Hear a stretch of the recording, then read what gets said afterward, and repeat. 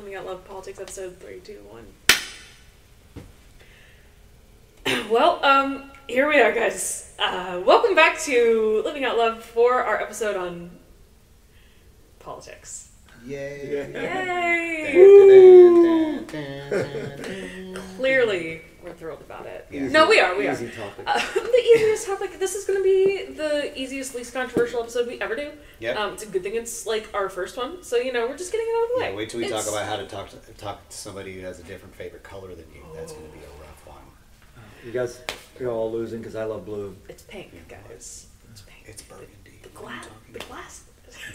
Anyways, we are just real quick. Sarah, Rick, Sam.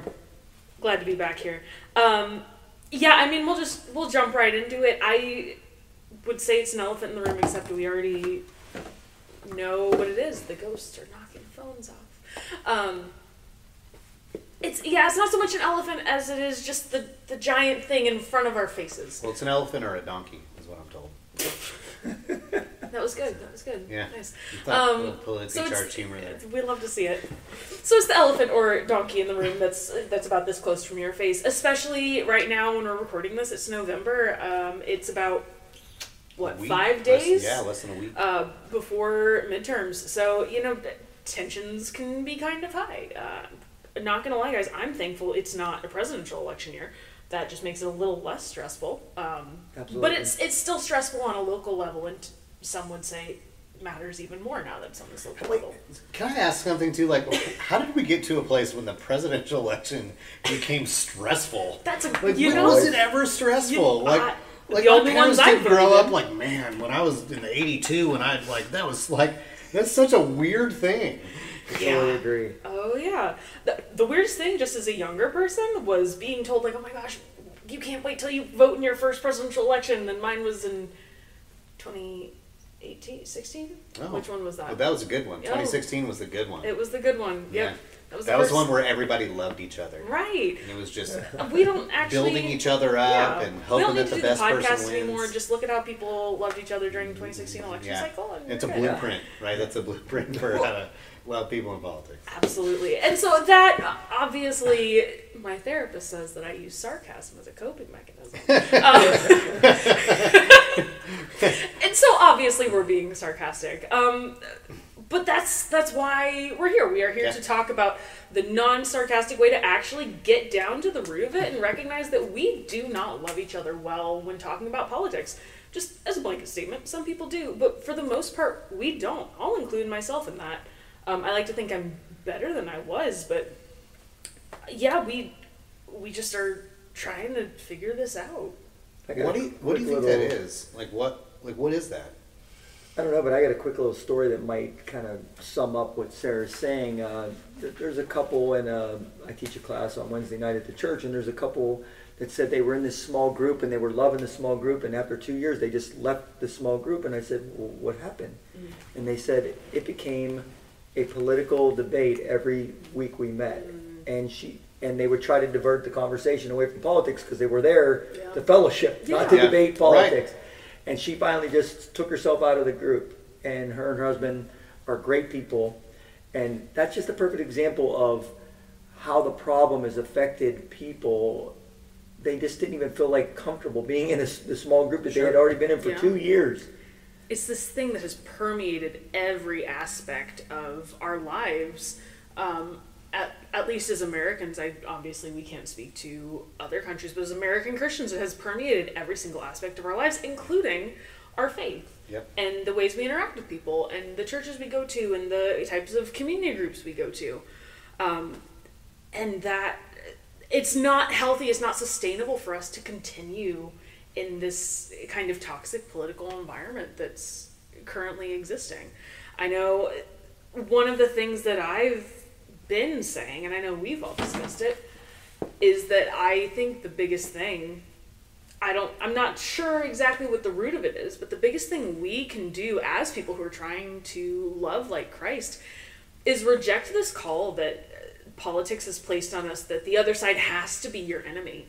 I hate that black and white thinking. That's because when we see Christ, that's not how it is. When we look at his disciples, even within just the 12, we have men who are of all sorts of different political, right? They're all over the spectrum, including a tax collector and a zealot who actively hated each other. Right. And Jesus said, you're gonna exist together. We're all gonna be on the road together. We're all gonna be in this together. And they ended up building the church together. So we see in Scripture it's possible for reconciliation in this. Well, and I think one of the things that we're presented with, and it started, I mean, it was already kind of starting to get kind of volatile before that, but especially in the 2016 election, this attitude kind of seeped into our American culture that was, well, this is what I think and this is what you think. So we're going to talk about it, but if we don't leave the conversation and you don't think like I do, then it was a waste of my time. Or the point of us talking together is not sharing our ideas so that we can understand each other better. It's that, well, I'm here to convince you that the way you think is wrong and the way that I think is right. And when we do that, that's what kills relationships, right? Because then you're completely discounting the person, right? You're not considering, where they come from. And one of the things that I always share with people is that I have to remember as a Christ follower, that my personal experience, growing up, parents, friends, family, school, all of it, is not a shared blanketed experience. Right? Like how you two were brought up and the families you grew up in were different than mine. It's not better or worse, it's just different. Yeah. But the thing is that if I assume that everybody has the same opportunities that I did and arrived at the same place that I did in the same way, well, number one, that's ignorant. But then number two, I'm going to take for granted all of those things that make them who they are. Yeah. And so I know, like, I did a lot of, like, you talked about voting in the 2016 election. Like, man, I had, like, lifelong, like, best friends that, like, we were enemies of each other for a period of time. And it broke my heart because, like, just because of how we were talking about a vote. And, like, I remember in a conversation, I had a guy tell me, I said, well, you can't really define someone by who they vote for. He's like, well, sure you can. And I was like, what are you talking about? Like, we're talking about like a blip on the radar of our lives, when it comes to politics. So, and all of those things that I described, that's not what God calls us to, right? And that's where the struggle was for me. Yeah, and I think what we talked about is, we're going to have this umbrella topic, and then all these subtopics are going to go underneath it. And the topic is how to love people that think differently than you. Yeah. Right. And our first topic under that is politics. Right, because there's a lot of different things going on here, right? Absolutely. And I think the challenge that we all have is we don't get to judge what they believe. We don't get to judge what their viewpoint is. And we don't get to assume that they know everything about each political party and what each candidate stands for. I mean, the challenge, I feel like we try to act like we know everything about politics. But we all know that politicians do not spell out everything they believe. Oh, no. And they don't want to because... Websites. I'll go to the websites and I'm like, I just want to know what you think about this. Right. Like, and if they have to play the Switzerland card, because if they don't, they're not going to win the vote. Or they have to be super vague with everything, because then they don't have to make anybody like upset. True. Because, if I'm super ambiguous and vague with what I commit to or what I'm promising, well, then on the other side of it, if I don't do it, then there really isn't like the accountability there. Or I can just, I didn't really say that. Well, and we know that if they do say something, they're going to be held accountable in a commercial that says, you stood for this. And then now you're saying you stand for that. So they lose credibility. So they do, like you said, they dodge issues. Yeah. And to me, we need to love whoever is placed in that position, right? God places people in leadership. It's not our job to agree or disagree with God. Mm-hmm. He put them there, and it's His reason. Mm-hmm. And He doesn't have to tell us it. We have to love whoever's in charge because that's what God wants us to do. He wants us to love the person that God elected. And I think we lose that in translation sometimes. Well, it's Romans 13, no matter who's in charge, right? I saw this happen in 2020. I saw people who had been claiming Romans 13 for 4 years now say it doesn't apply. And I now see people who didn't claim Romans 13 for the last Yep. however many years are like, oh, Romans 13. For context, it's the part where Paul is talking about how, like, hey, submit to whoever's in power. But it applies universally. First of all, the people that were in power when Paul was writing that are far worse than whoever we have in power today. So let's get our perspective in line here. Ever heard of a guy named Nero? Right, none of us are getting burned alive, so we'll take it. Yeah. But it's the consistency, right? The scriptures do not change. They won't change on Tuesday, no matter who gets elected. The scriptures are still there. Romans 13 is still written as it was written to the Romans. Now, our cultural context, obviously, has changed quite a bit since Paul wrote that. But the heart and the spirit of what he's saying hasn't changed. And that is especially as Christians living in a kingdom that isn't ours, right? This country is not the end goal. This is not where we're destined for. Right. Especially as people... Heaven isn't America, right? Yeah. Like heaven is... Yeah. Heaven is... Yeah. Oh, man. Well, God would do way better. Like, Yeah, right? Like, exactly. You know, and listen, not a knock against America or anything, but it's just like, you know, sometimes we get wrapped up in that whole idea of like what our viewpoint is of that. Right. But the eternal place that we're going has nothing to do with what's happening here. Yeah. You know, and I think, you know, and we've had conversations about it as well, where somewhere along the way, like, we like completely interwove like the American dream and like America into like a biblical worldview, whereas like we are, you know, well, no, we're the good guys in the Bible. So whenever you read the Bible, like, we're the good guys, but like actually, like, we're the bad guys a lot of times. Like, I remember I was reading a book where it talked about how, you know, if you know anything about the Old Testament, you know, the Israelites, they had their journey that they went through in the Old Testament, and a lot of it was through slavery. And, you know, when you look at, like, the picture of, like, when Moses was there and it was, like, Egypt and the Israelites and their, you know, hundreds of years of slavery they had, it's like, you know, hey, like, you know, we're Egypt. Like, we're not the Israelites in a lot of those cases. Like, we're actually Egypt. Yeah. But that's hard, right? Like, why would we want to recognize ourselves as the quote-unquote villains in a story when it's much easier to play it off as, oh, no, well, like, but we were the ones that were... We were you know, right. Yeah. We had reasons for it. We justified it. And I think the thing is, like, having your political opinions there's nothing wrong with that. I think it's like, stand for the things that you believe for, wherever they may fall. It's when we start to lose the plot a little bit and we start putting any of our political affiliations over our kingdom citizenship. Yep. That's when we start going awry, when we start going downhill. I know one of the things we had written down to talk about was how do we navigate conversations about politics with people who are very actively on the other side of the spectrum from us. Or like passionate about it. Like, it's not just like, oh, well, this is how I vote. Like, people now are like, no, I am this, and like, because I believe in this, and I believe in this, and it's not this just like, oh yeah, cool, like, I'm gonna vote this side. And you're like, cool, I'm gonna vote this side, like. Right. And can I be honest, guys? I think there's a lot of power in walking away from those conversations. When you get people who are maybe just out looking for a fight, like, they know where you stand on a political issue and it's not where they stand, and they bring it up at the dinner table and you're like, okay, we're doing this again. Because this was great dinner conversation. We can get inclined to then get a little heated up, a little riled up. I said first episode, I'm an arguer, man. Like, you give me the right set of circumstances, I will debate you until I pass out. Right. And I think especially as we're having these interactions with other Christians, I think there's power in either walking away or just point blank changing the conversation topic.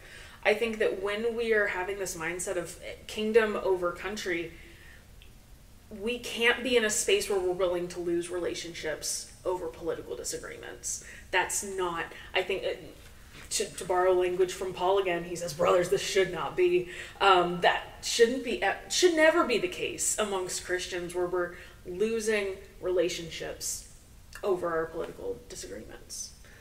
What kind of tools do you guys think we can use in these tough situations? I mean, that's a tough, like, there's got to be, there's got to be a tool out there. Obviously, I feel like listening is one of those tools, because like you said, they want to be heard. Yeah. And if we love them, we're going to listen and let them do their viewpoint. We might not agree with it, but I think it is okay to just listen and hear them out. But I also think, like you said, we can't look too deeply into this. And sometimes listening isn't the answer either, right? Because if someone's so far gone that they don't want to listen or talk, they're just going to go with their views to the 10th power, right? Yeah. Maybe that's not a conversation you have, right? So you're right. But then again, maybe for the person that, believes in their views as a Republican or a Democrat or whatever their party is, and or an independent, right? Maybe we listen, right? And I'm a big fan of letting them kind of give me solutions to the problem, or give me answers to questions that I would have. Like, do you really think that the president of the country is the absolute, like, that's the biggest person in the United States? Is that really what you think? Because I would like to know the answer to that question. Right. Just tell me, I'll listen, because to me, we have a government, and the government is really what's running the country, right? The president is the figurehead, and does it, has a big job. Don't get me wrong. I would never want to take that job on myself, and I admire that. Yeah. But I think one of the tools is listening. Anything else you guys think could really help us with this? Loving others with different political views. So, first off, the listening thing I think is great. Another thing, and you kind of alluded to it a little bit, was asking questions, right? Like, because the purpose of a conversation we have with somebody who thinks differently than we do politically should be seeking to understand where they're coming from. Not to disprove what they're coming from, but to understand why they think what they think. And, and I think if we could be okay with that, like, I think that's good. I know, strategies, obviously walking away from the conversation is a way to do it, but I've gotten to, and this isn't like an avoiding thing or anything. It's it's truth. Look, I spend literally zero energy or time, like, looking into politics. Like, I just don't. Like, so if you're somebody who's, like, up to date on, like, political stuff and whatever, like, I'm probably not a good conversation partner, because, like, I just don't care enough about it to invest time into, like, learning and, like, studying and stuff. That doesn't mean, like, I just, like, spin a wheel and vote for people or anything. Like, I do, I try to stay up to date on things that are going on, but, like, I don't invest a ton of energy into that. And really, like, we're saying that we want to love people like Jesus, right? Well, look at Jesus's ministry. Yeah. He spent little to no time dealing with things that had to do with the government. Like, there was an element of governmental things that went on with the Jewish people, and a little bit with the Romans and the things like that, who were, over the people, the Israelite people at that time. But he didn't get into political debates with people. Like, he didn't, he had the one conversation where it was like, render to Caesar what's Caesar's, right? I mean, that's pretty much as political as he was going to get. Well, and I think what's interesting is that, if I recall correctly, and if I'm wrong, someone please call me out on it, but if I'm recalling correctly, every time we do see Jesus having a conversation of that nature, he's dragged into it. Yep. Someone's trying to trap him with something, or they're just like, Jesus, what do you think about this? He's rarely bringing it up. And at the end of that conversation, Jesus is saying, yeah, but God. Yeah. But God the Father. Absolutely. Like, he always brought it back to that. So, our hope would be that in those conversations, I guess, and that we would have an opportunity to share, hey, it's not just about I vote this way or I vote this way, but, like, what I care about infinitely more than politics? My relationship with Jesus. Like, that's what I care about much, much more. And that's where the time that I don't invest in that, I'm usually investing in something that's growing my relationship with Christ. My relationship with Christ and my relationship with you, right? That's the call, Yep. is to love God and to love others. Mm-hmm. And that has to be it. That has to be the point. That has to be what we keep coming back to. Yeah, so I think as we get closer to this election day, and we have different views, we need to keep in mind, like Rick, your point was great, ask some questions, divert back to God, and loving others. I think that's great, Sarah. And then obviously just sitting there and listening. All three of those could really show people that you love them regardless of how they think politically, whether it's the same issue or different. Yeah. It's not really relevant. Everybody's entitled to an opinion. Half the time we don't even know what they base their opinion on, right? Or what we're basing our opinion on. I have a struggle personally with voting myself too, because I don't feel that I do enough research in the area. So I don't want to vote just based on popularity. I don't feel that that's doing justice. So I have to do more research. So I force myself to get educated, not because I want to. You're right. We've had some unique people take the presidency and take governmental roles because of popularity. Mm-hmm. Some have been super qualified, right? So I'm going to work to listen more, to learn more, because I don't feel like I know, and I don't know. Some people vote straight party, right? They don't know anything about half the candidates. They just see, I'm going to check this, and that means all these people are elected. Maybe it's time to start looking at each individual, right? And analyzing instead of just voting your party because you agree with one issue with that party. Oh, yeah. And I mean, we could do a whole separate episode on just some of those things. Absolutely. I think a good kind of mantra, I guess, or if you want to put a little line to this, it would be, personal relationships over politics 100% of the time, right? Because the most valuable thing that God blesses us with here on this earth is relationships with other people.